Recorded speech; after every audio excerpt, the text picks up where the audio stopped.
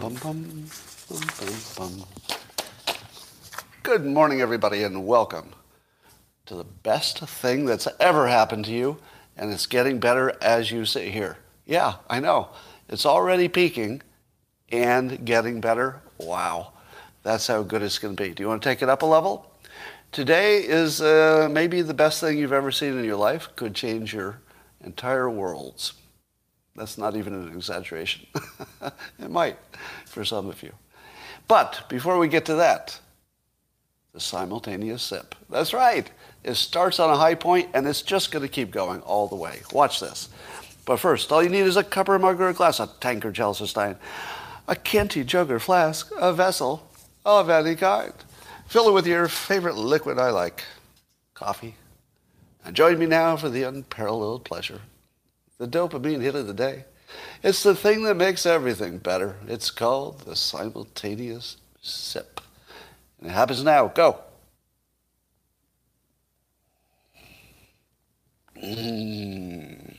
Raging antibodies. Raging.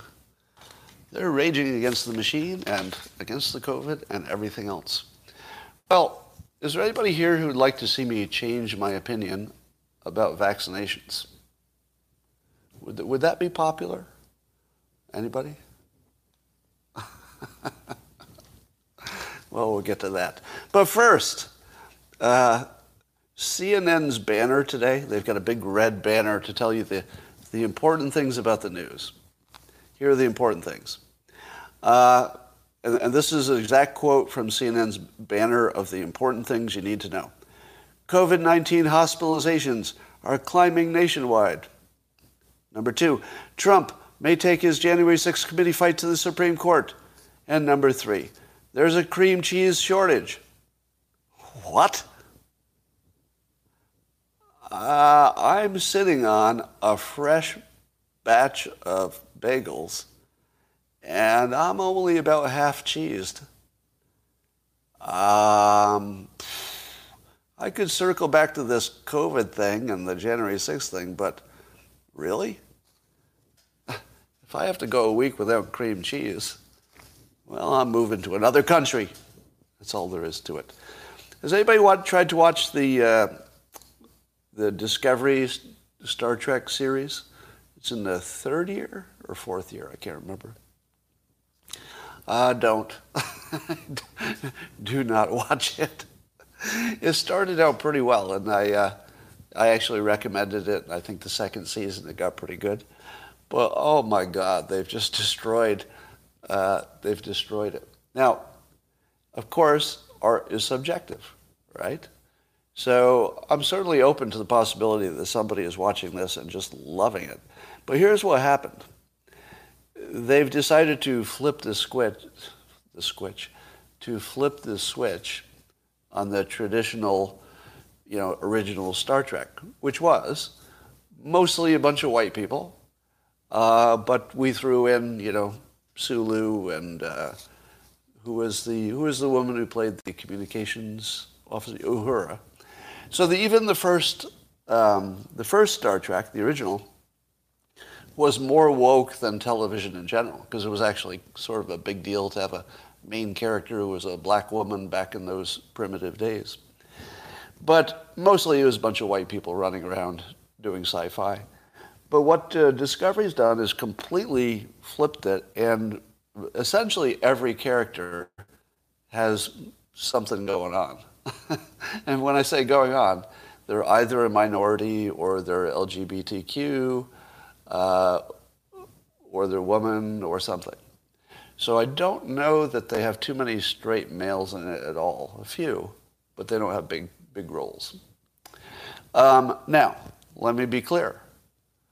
I like entertainment should reflect the real world and the customers who are consuming it. So there's nothing wrong with the impulse.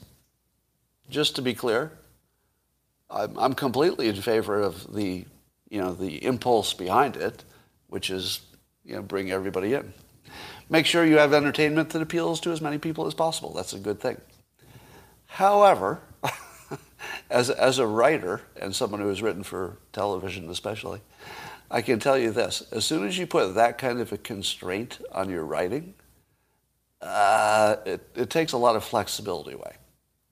So if you make your show about that and then it has to be about that, it's hard for it to be about anything else.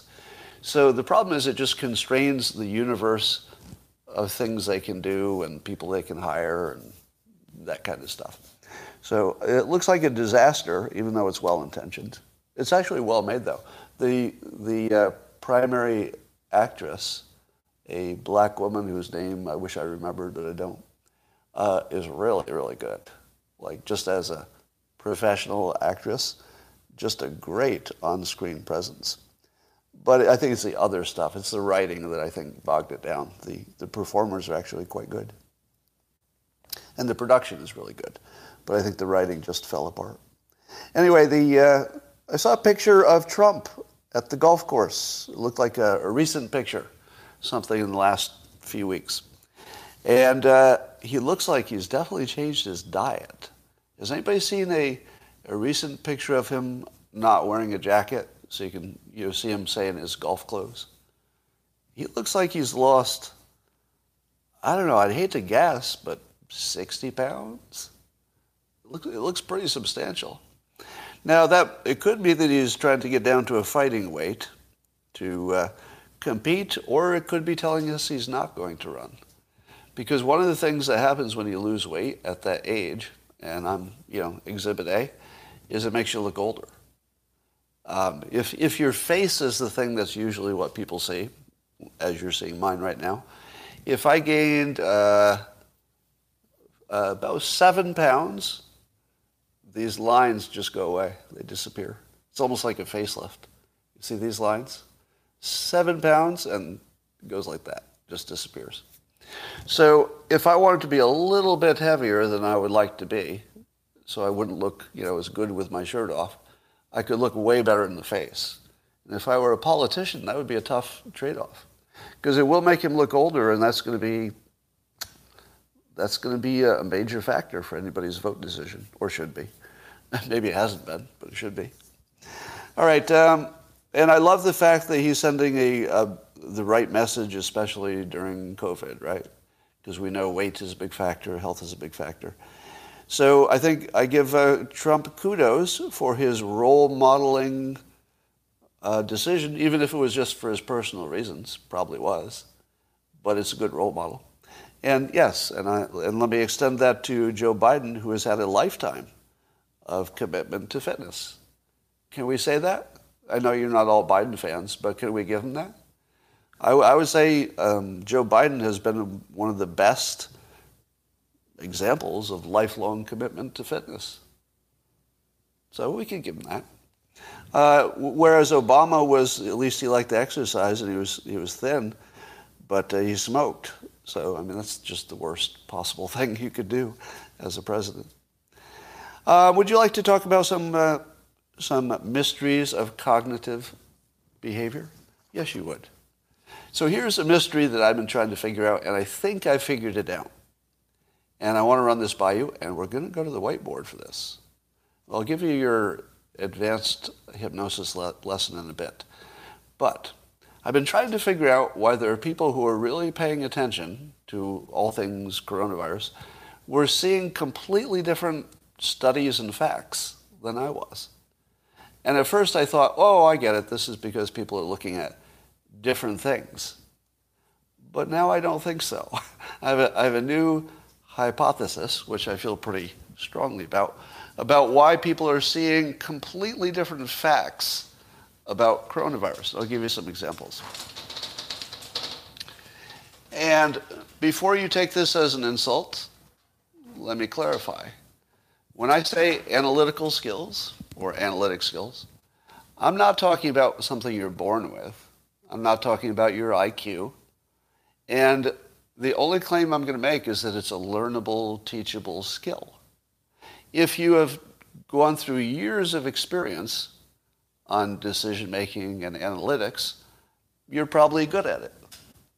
If you've never had that kind of background, but you're also very smart, you're very worldly, you spend a lot of time in the world, you could imagine that you have those skills and not even be close. So there's, I would say maybe 90% of the population believes they have something closer to high analytical skills, while in fact they have low analytical skills, and has nothing to do with their genes, right? You're not born that way. You're simply not born that way. It's just a learned skill that not everybody knows is learned. And so when I look at certain facts, such as vaccines reduce the spread and reduce deaths, there are other people who say, wait a minute, no, I'm looking at different data than you are. All the data I look at says the opposite. It says none of that's happening. But why is it that I was only seeing my data? Was it confirmation bias? Because that's what I thought it was. Or maybe just different channels of news or something. But now I've decided that it's probably more of this, because I think everybody's seeing the same stuff. At least I'm seeing the same stuff on both sides now. And when I see the stuff that tells me the vaccines don't help you, now we're not talking about side effects now, right? Not talking about side effects. That's a separate conversation. And I have definitely a different view on vaccination. So if you want to wait around to see that my opinion on vaccinations has changed, some of you are going to enjoy that. But just hold that thought. All I'm trying to do here is give you a different framework for why we're seeing different realities. My belief is that we're blind to the other, meaning that I did actually see all the things that the people were saying were proof that vaccines don't work. I saw all of them. But if you're good at analytical stuff, you probably discounted them to the point of being blind to them, like literally forgetting them as soon as you saw them. For example, if somebody sends me an anecdote of some specific thing that happened, if you are a high analytic person, you say, well, that means nothing. If you're low analytical, you haven't been trained, you'd say, well, okay, I get that one story doesn't mean anything, but I'm seeing a lot. I'm seeing dozens. I'm seeing hundreds of stories. In fact, the VAERS database has tens of thousands. So we're not talking about an anecdote anymore, are we? Say the people who are not especially good at analytics. But the people who are especially good at analytics would say this. Wait a minute. The way the reporting is that the VAERS database is more danger than we've ever seen, right? I think you'd all agree with that. In bigger numbers than we've seen for other vaccinations. On top of that, the people in journalism are telling us, and a lot of medical professionals too, a lot of experts are saying it is likely grossly underreported. Underreported. So as big as those side effects are that are being reported now, it could be 5 times that size, say the experts, who are generally not trained in analytics. They're experts in their field, medicine, virology, but are they experts at analyzing stuff? Maybe not. If you were an expert at analyzing something, you would say something more like this. So what if the VAERS database is 10 times as big as what you'd expect? Because you haven't told me how much benefit there is. Because if you don't tell me how much benefit there is, I don't know if that 10 times danger thing is actually meaningful. What if it went from 1 person in the world to 10 people in the whole world? It would still be nothing, relative to the whole population, but it would be 10 times more. So don't tell me that there is a raw number more if you're leaving out the percentages and the appropriate comparison. Is the appropriate comparison to other vaccinations? Nope. That's not the appropriate comparison. That's what you compare it to if you're not good at analyzing. If you're good at analyzing, you say, wait a minute, this is a pandemic. You don't make your risk management decisions the same as business as normal. A whole different standard. So, people are seeing completely different things as facts because if you have no training in analytics, you think you're seeing things that mean something. If you're highly trained in analytics, you know that you're not. Does that mean that the people who are high in analytics are right? In the comments, I'm going to make you say it out loud so I don't have to say it. in the comments, did I just tell you that the people who are good at analytics are getting all the right answers? Did I just say that? Did you hear that? Nope. Nothing like that. Nothing like that. See, this is another way that I confuse people. Because I make an argument which I think is useful, and then it's easy to jump to the conclusion that I've taken it somewhere I didn't. This is all I'm saying. If I want to tell you who is right, that would be a different conversation. But it has nothing to do with the fact that some people are trained and some are not. Let me give you the perfect example. I consider myself highly trained in analytics. I've got a degree in economics. I've got an MBA. Many years of decision-making with lack of data and complex situations over long periods of time, which I do in my Dilbert job as well as years of corporate experience. Now, does all of that analytical ability make me right? Sometimes, but even I don't know when I'm wrong, right? So don't go overboard that somebody's got the right training is always right. Because here's the problem. I was going into this whole pandemic situation saying, all right, let's look at all the information and discount the bad stuff and prioritize the good stuff. And I was really looking at it like this big complicated thing that needed to be understood as a whole. Other people who may not have had the experience of analytics said this: wait a minute, it's from the government? Well, that's not good. Wait a minute, it's from Big Pharma? They're going to say anything for money. Okay, who's right? The really, really smart people who are good at analytics, they're looking at all the data, looking at all the randomized controlled trials, looking at all the experience, everything that says, CNN says, everything on Fox News, looking at both sides. You're digging down, you're doing your own research. Damn it, you're doing your own research and you're good at it. You're good at it. So you get the right answer, right? I don't know. Beats me. I guess we'll all find out. You're gone. You're gone. Sorry you wander this world. There's something that I can't stand, and it's you. Hide this user. Goodbye. All right.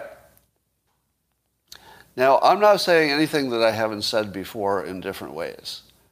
But I am saying it more forcefully because I could tell that the message wasn't getting through and I was confusing people, etc. How pissed off am I going to be if it turns out that the people who didn't do any analysis at all and just said, it's from the government? It's from Pfizer? They'll sell you anything for money. What if it turns out they're just totally right? Because I'm not going to rule that out. Now, I don't think it's right. And I'll tell you some, I'll give you my reasons. But I will tell you that my thinking has evolved as information has changed. Now, if you ask me which way has the information changed, I would say it is closer to the people who didn't do any analysis at all and just said, it's from the government, it's from Big Pharma. I think we're done here. Now, by the way, this is sort of a related aside. I've told you before that while my personal feelings are left of Bernie in terms of goals, he has impractical ways to get there, and I think Republicans are more practical, so I like that part about him. But the other thing I like about sort of the conservative mindset is it really does get to the point faster. It's like, came from the government? Nope. Want to raise my taxes? No, thank you. Want to limit my freedom? We're done here. And the thing that's agonizingly annoying about that is how often it's right. Right? It just annoys the piss out of me when that point of view just continually, hits a high percentage of rightness. Not all the time. I mean, I think it can create a blind spot. It can definitely create a blind spot. And so maybe 80% you get the right answer, but that 20% is pretty dangerous. So, don't get too cocky. Don't get cocky. Don't get cocky if you're right 80% of the time. That's not good enough. All right, so this is my opinion about why people are seeing different things. Again, does not mean that I'm right and you're wrong. All right. We're going to get back to some related stuff that's a lot of fun here in a minute. How would you like a persuasion lesson so powerful that I think it will get this video banned? Are you ready for that? Now, here's some context. The people on Locals are getting a larger set of instructions that they will assemble on their own to pair with what I'm going to teach you now. Short of that context, you won't be able to use this for much, but you're going to find it very interesting, and it is useful. It just won't be useful for maybe something specific. But this is big, and when you ask me, let me tell you in advance, when you tell me where's the book where I can learn more, doesn't exist. Where's the video where I can learn more, doesn't exist. You can only learn this from another hypnotist who tells you in person. There's some things so powerful that they shouldn't be told to the public, but I'm going to take a chance to see what happens. I think I woke up wanting to cause trouble today. All right. Now, like I said, this is part of a larger body of persuasion. So if you hadn't done some priming things, such as making yourself credible, creating the assumption that you can do what you say, things like that. If you haven't primed things, you haven't selected the right person, there's a whole bunch of other stuff you have to do. But this is a key concept, and you won't see this anywhere else. Suppose you wanted to get control of somebody's body so that you could suggest something and they would actually feel it. This is how you do it. And again, you'll never see this written down. You start with a suggestion, and I won't be hypnotizing you, but some of you are going to feel this, okay? So there's no intention to hypnotize anybody while you're here. But because there are so many of you, and we're all different, some of you might actually feel this. If you're uncomfortable with that, you should skip this part, okay? So that's your full warning, is that you might actually feel something in your body. It's not intentional, but somebody out there would feel it. If you don't like that, you should check out now. All right. Here's the part nobody teaches you. I call it the magic trick. That's just my own word for it. It's not really magic. But if you make a suggestion about somebody's smaller muscle groups, they're going to say to themselves, is that really happening? And you're going to give them some doubt. Maybe yes. So, for example, a hypnotist might say to you, you're going to start blinking more rapidly than normal. Not much, just a little bit. And you might not even notice it at first. But as you start to blink more rapidly over time, you will notice it. Now, that's the magic trick. Because if you talk about somebody blinking or yawning or anything that gets in their mind, there are some things that happen almost automatically, right? If I told you, don't think of an elephant, you're going to think of an elephant. It's just an automatic response. If you tell somebody to think about their blinking or their, that they need to swallow, these are things you were going to do anyway. You were going to do it anyway. So that's the trick. I'm going to suggest that something's going to happen that was going to happen anyway. You were going to blink. But do you know if you're blinking 10% faster than you used to be? Could you tell? Because you weren't really tracking it before, right? So if I tell you that I notice that you're blinking 10% faster, are you going to believe me? Probably not. Does it matter? Not yet. Doesn't matter. I'm only trying to get you to maybe it is. Now, you could do this with any of your minor muscles. I could tell you that your hand at rest is going to feel an energy, and it's going to go to the smallest part of your hand first, probably your pinky. About 20% of the people who hear that sentence will feel a twitch in their pinky. That's roughly how many people are that susceptible to that level of suggestion. If you're not one of them, and you're in the other 80%, I'm going to tell you that I thought I saw it move. Looks like it's starting to move. It's very slight. You might not even feel it yourself. But as it moves, next part of the trick, I'm going to make you think past the sale. I'm going to talk about what it feels like after it moves. I'm not going to deal with the fact that it might not move. Never even a possibility. I'll just tell you what's going to happen after it moves slightly. After it moves slightly, you might feel it move a little bit more, and a little bit more. And you build on it. So whatever you can get them to think is happening maybe, you can nudge them into thinking probably, and then you can nudge them further into making it actually happen.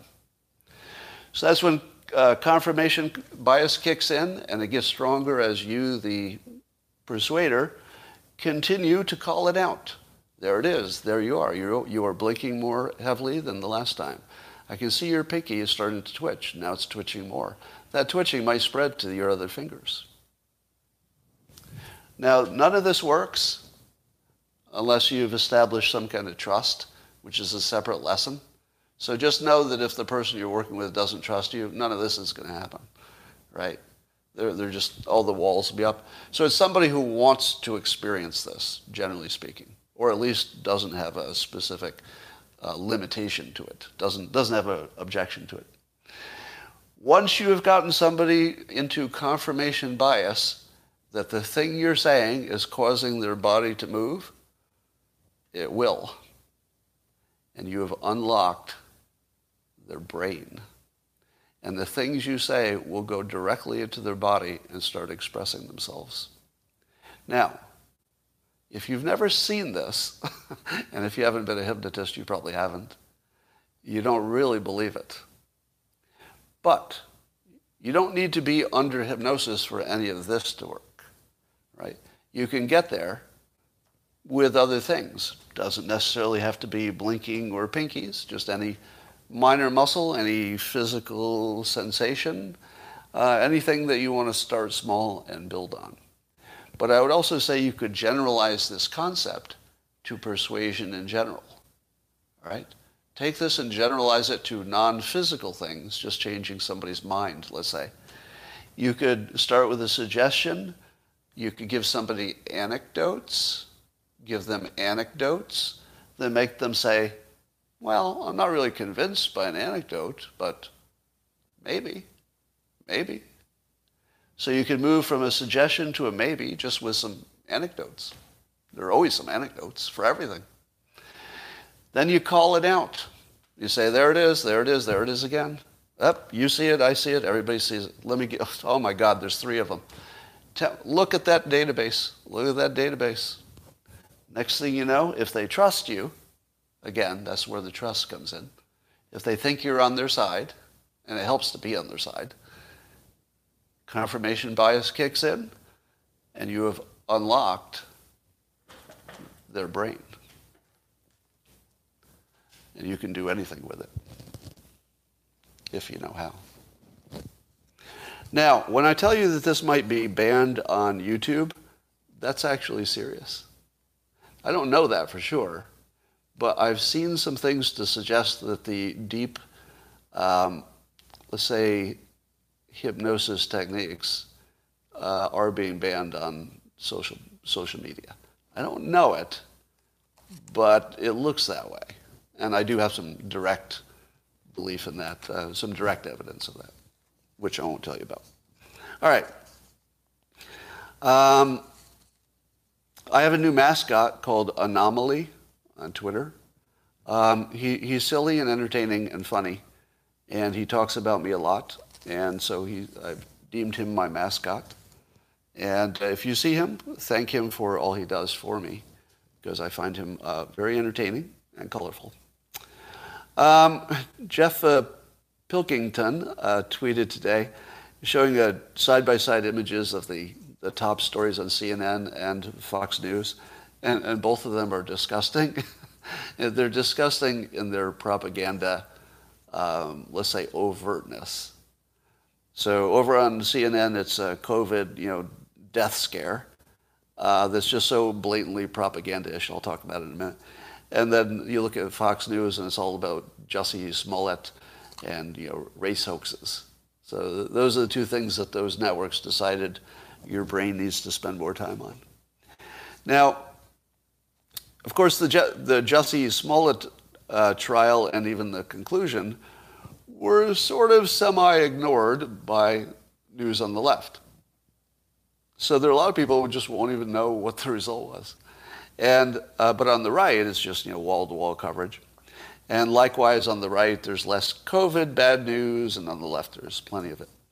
And so I was asking today, what would happen to your brain if you only consumed propaganda from one side? It doesn't matter which side, but if you're only consuming it from one side, what's that do to your brain? Because here's what I think it's doing. And I tweeted this. I said, if something happened to your brain that removed a critical function, you'd call that brain damage. But the fake news has removed your ability to effectively cope with reality, and we call that being informed. It's actually brain damage. You are being essentially brainwashed into being blind to context. Imagine if you got hit in the head with a rock and you could understand everything that's happening at the moment, but you couldn't see any context anymore. You didn't know how everything you're doing fit into the bigger picture. That's what the fake news is doing to us. They're making you blind to context, just like you've been hit in the head with a rock.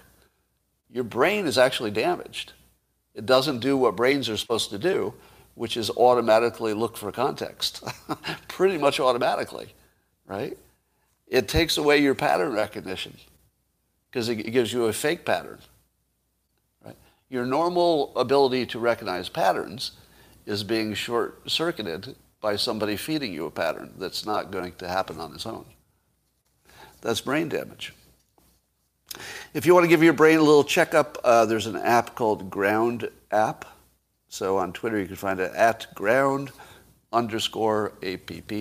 And you can just run your Twitter name through it, and it will tell you if you're consuming too much on one side, I think. And it will also tell you, which news is covering which stories. So that'll help you a little bit with your brain damage. There's this, speaking of CNN and their brainwashing about the COVID stuff, there's a story there by Miguel Marquez and Holly Ann on CNN. And I can't tell if it's an opinion piece or news. Because if you do a news piece and all it is an anecdote of one situation, is that news? Because it's out of context, right? Is that news or is that persuasion? Is that opinion? I mean, I look at this and I don't even know if it's supposed to be news. We're so far away from having honest news that when I look at it, I go, I'm not even sure what the intention was. Was the intention to be news? Anyway, the story is about this Michigan hospital. And I know your opinions, but let me get to the part where you're going to like, okay? We'll start with the part you don't like. This is what one Michigan hospital says. Since January, this is a nurse there, I think, we've had about 289 deaths.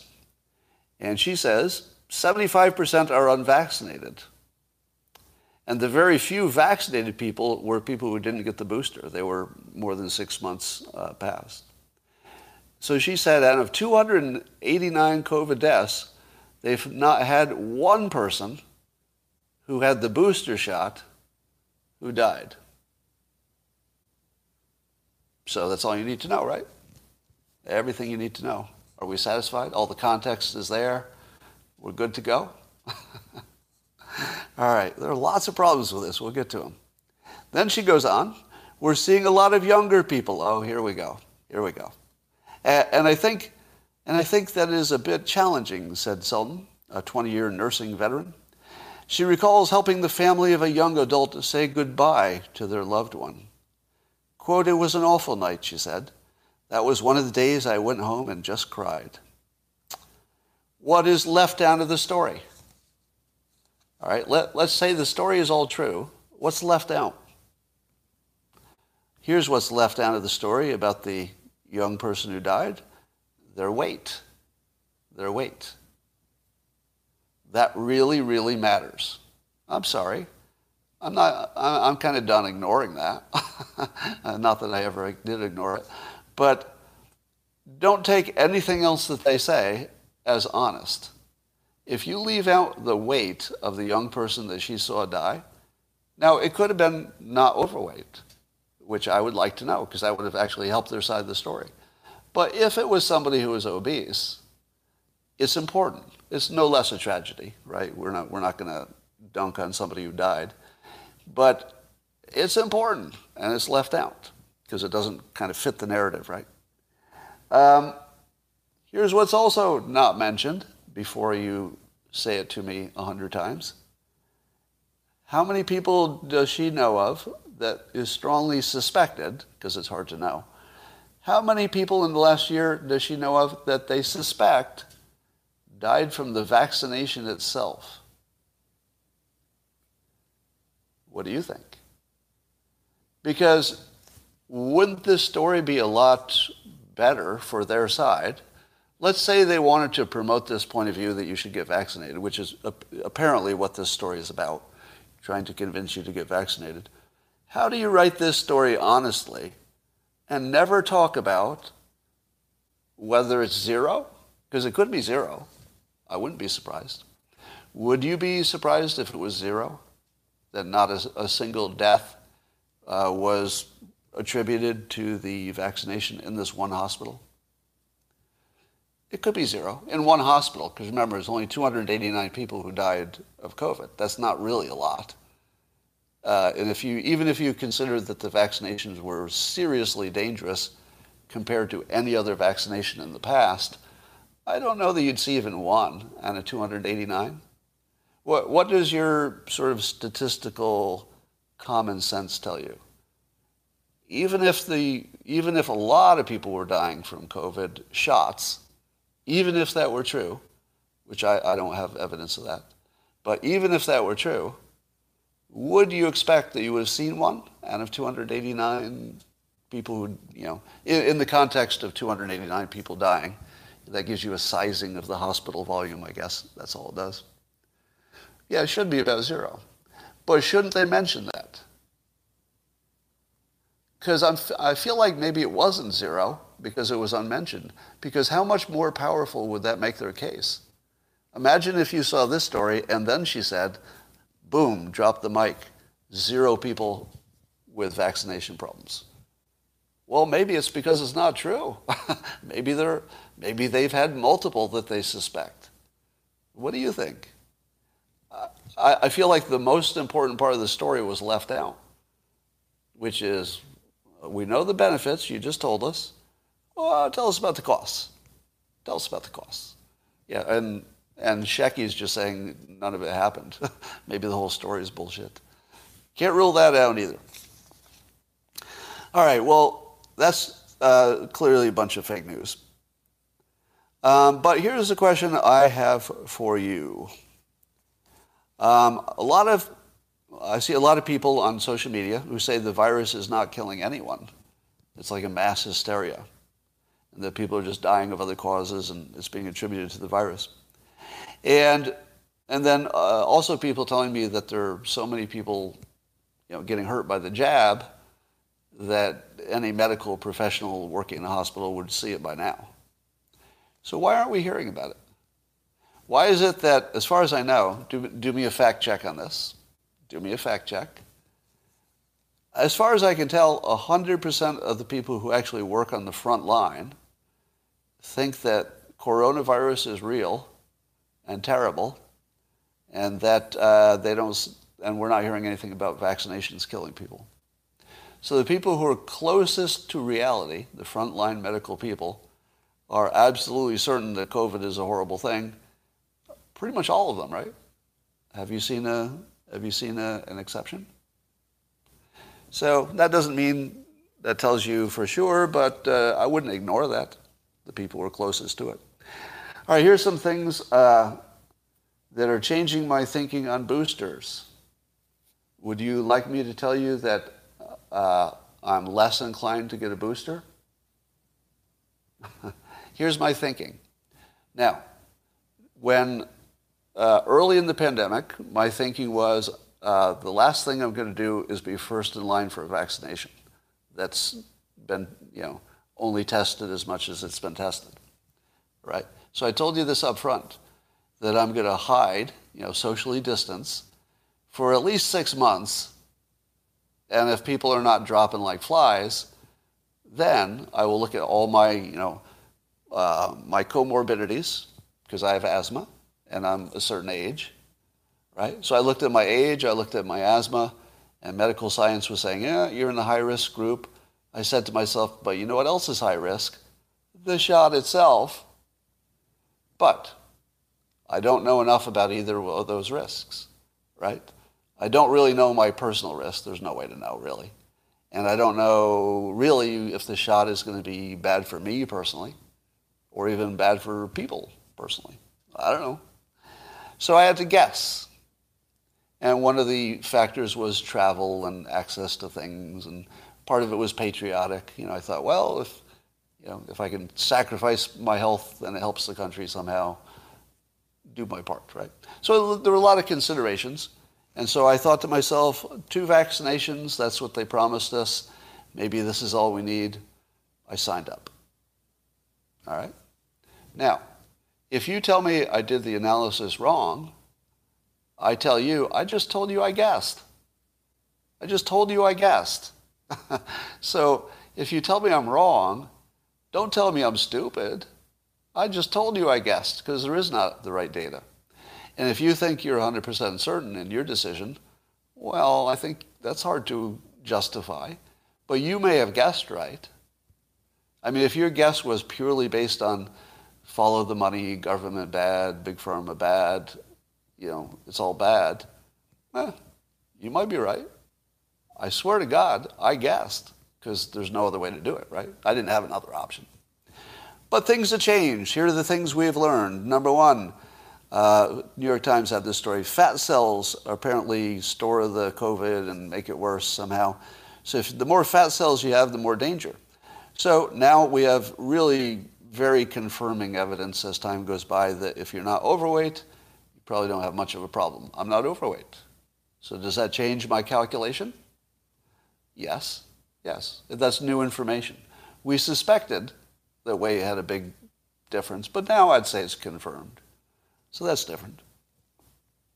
We know vitamin D has a big correlation. I do everything I can to keep my vitamin D up. It's probably better than most. Age is still a factor, but I'm sort of on the cusp age-wise. We're now learning that asthma might not be bad for you. In fact, it might be good in terms of protecting you. So the unambiguous information that asthma was bad for your risk has reversed to, at least we're not sure, but some say it might be good, some say it might be bad. So that's a complete new information for me, and one of the biggest variables was my comorbidity, which might not even be a factor. And then today I read, this is a New Zealand thing, they're claiming that a vegetarian diet makes you 75% less odds of getting the coronavirus. 75%? I doubt that. But I'm a pescatarian, mostly a vegetarian, so I figure, well, that's to my benefit too. Then the other thing that's changed is the therapeutics, obviously.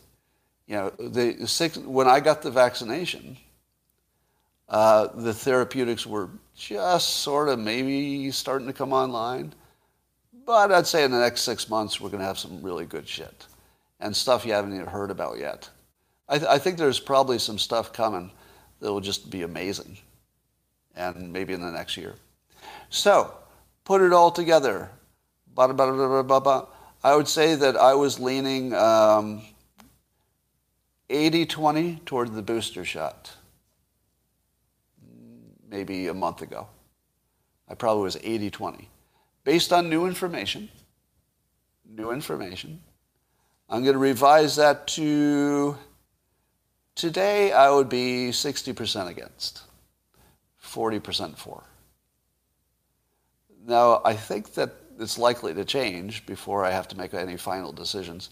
And maybe if there's some mandates that just piss me off and I just want to get past them, I might do something.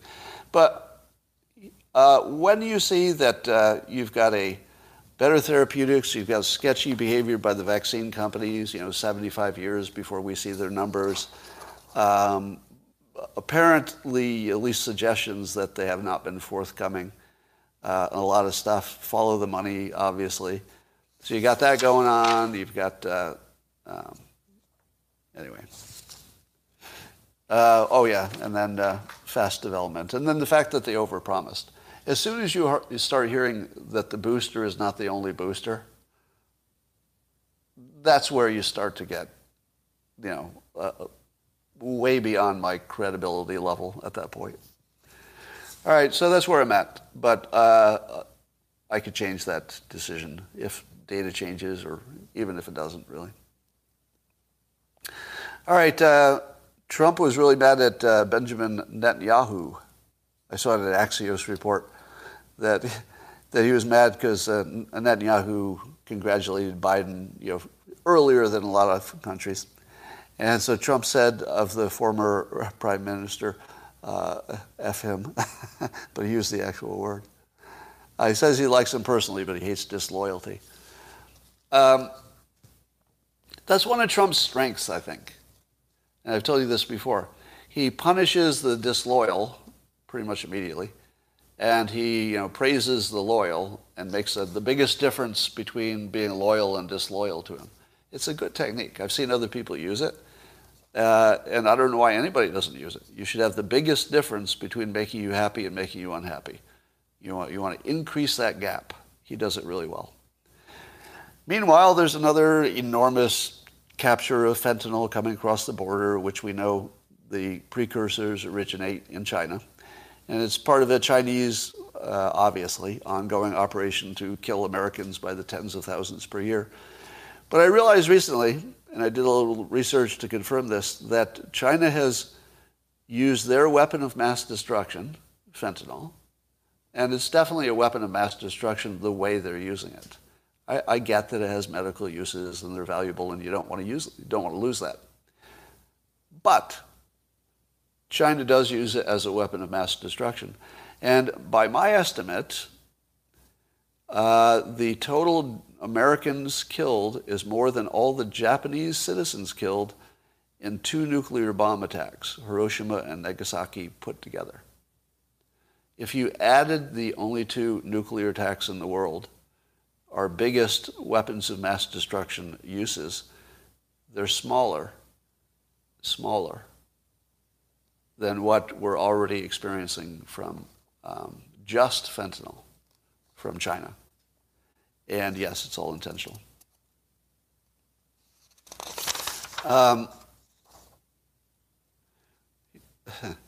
And so here's the question that I've got now. So here are the things we know about the coronavirus.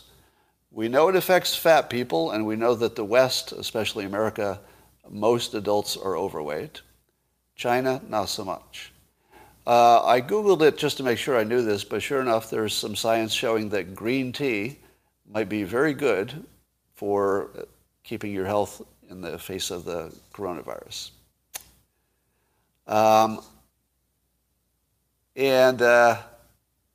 You put that together with the fact that China had the best outcome of any of the countries, even though they birthed the virus. The virus started in China, and they had the least problem with it. And Asia in general didn't have any bad countries, did they? Name an Asian country that really had a tough time with coronavirus. You can't. Now, the question is, was this virus weaponized or, wait for it, I got to prime you, was the virus weaponized or westernized?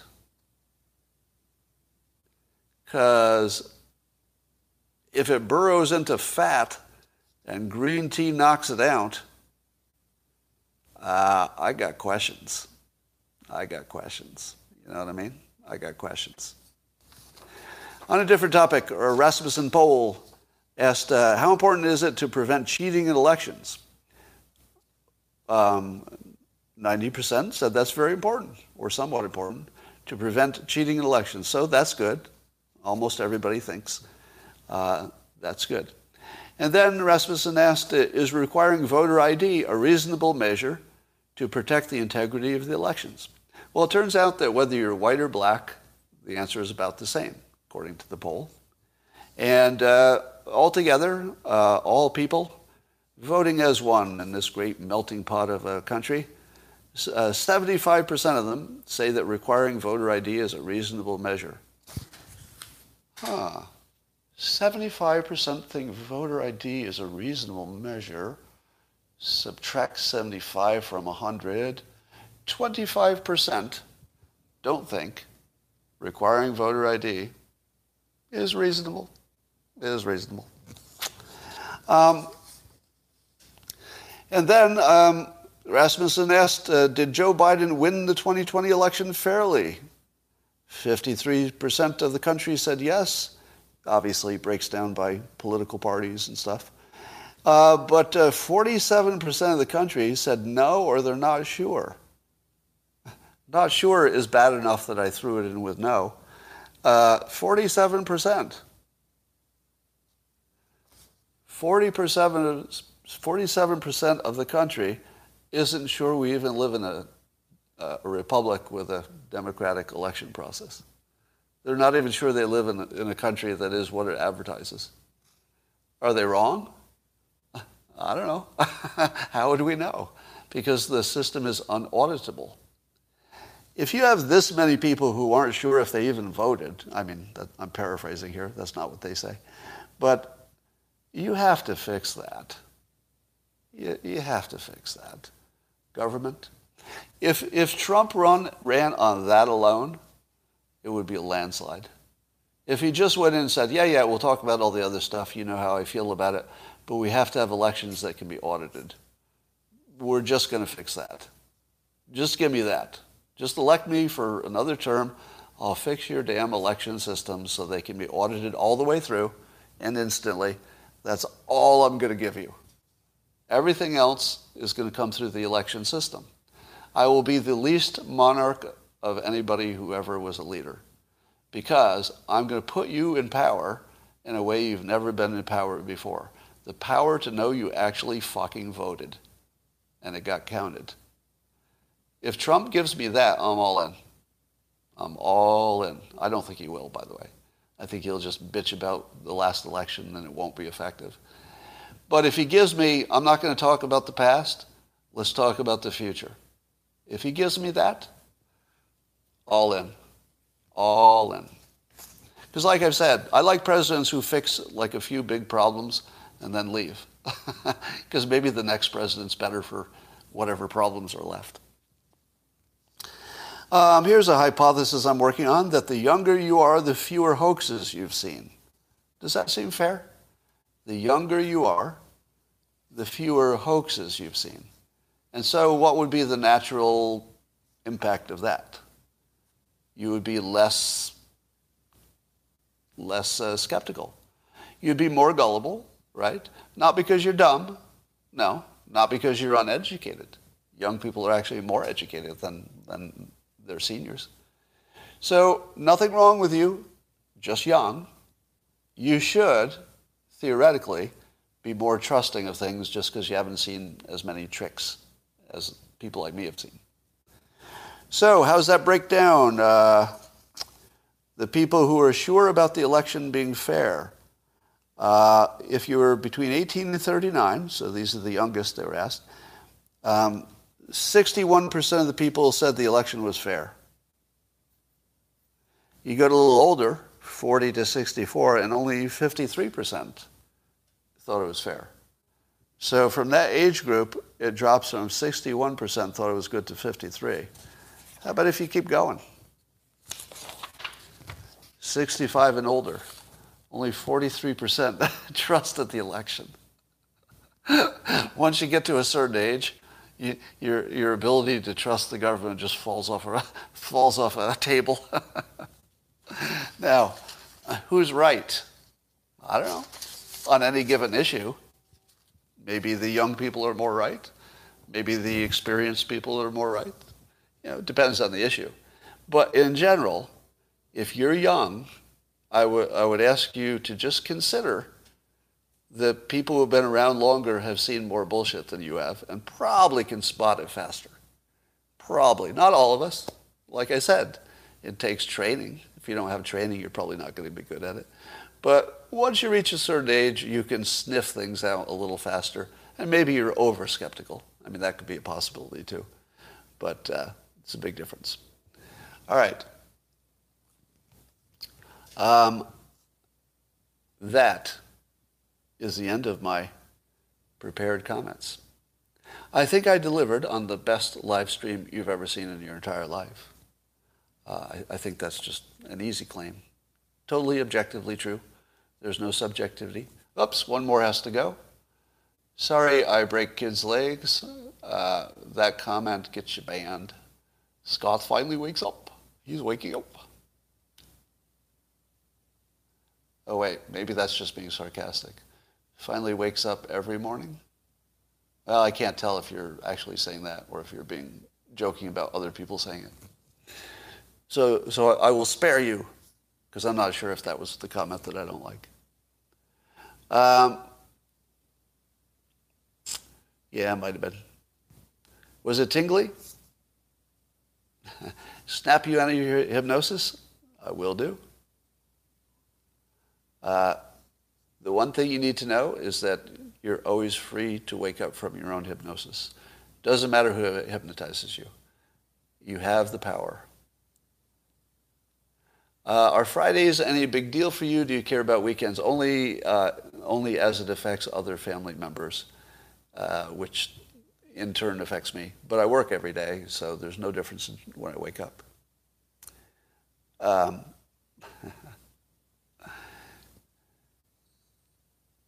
how do we do this persuasion, and why are you, Gates and Trump, not using it to take over the world? Well, Trump used it to take over the presidency, and there's a pretty good chance he's going to do it a second time. So I would say that people are using it. I've told you this before, but it's hard to describe. My filter on the world is I see a war of wizards, basically. The persuaders who know how to do it at a commercial, professional level.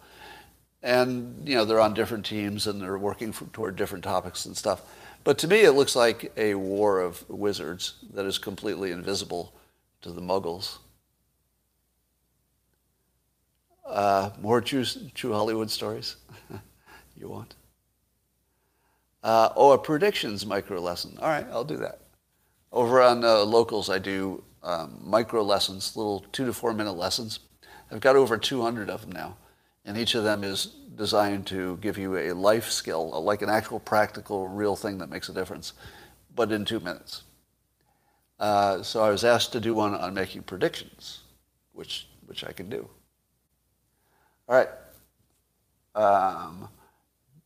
Don't agree we oldsters sense hoaxes more reliably. Well, it's definitely true that seniors are conned more easily. That's true. But when they're looking at politics, I think they see patterns better.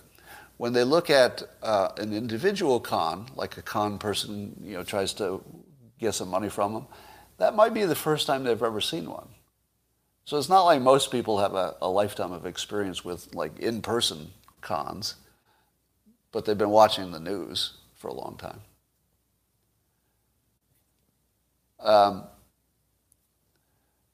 How do we become a wizard?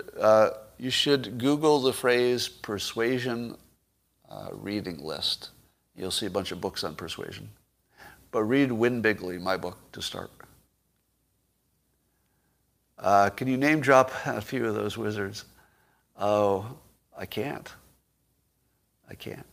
Maybe I can think of a few. I mean, obviously Trump would be chief among them.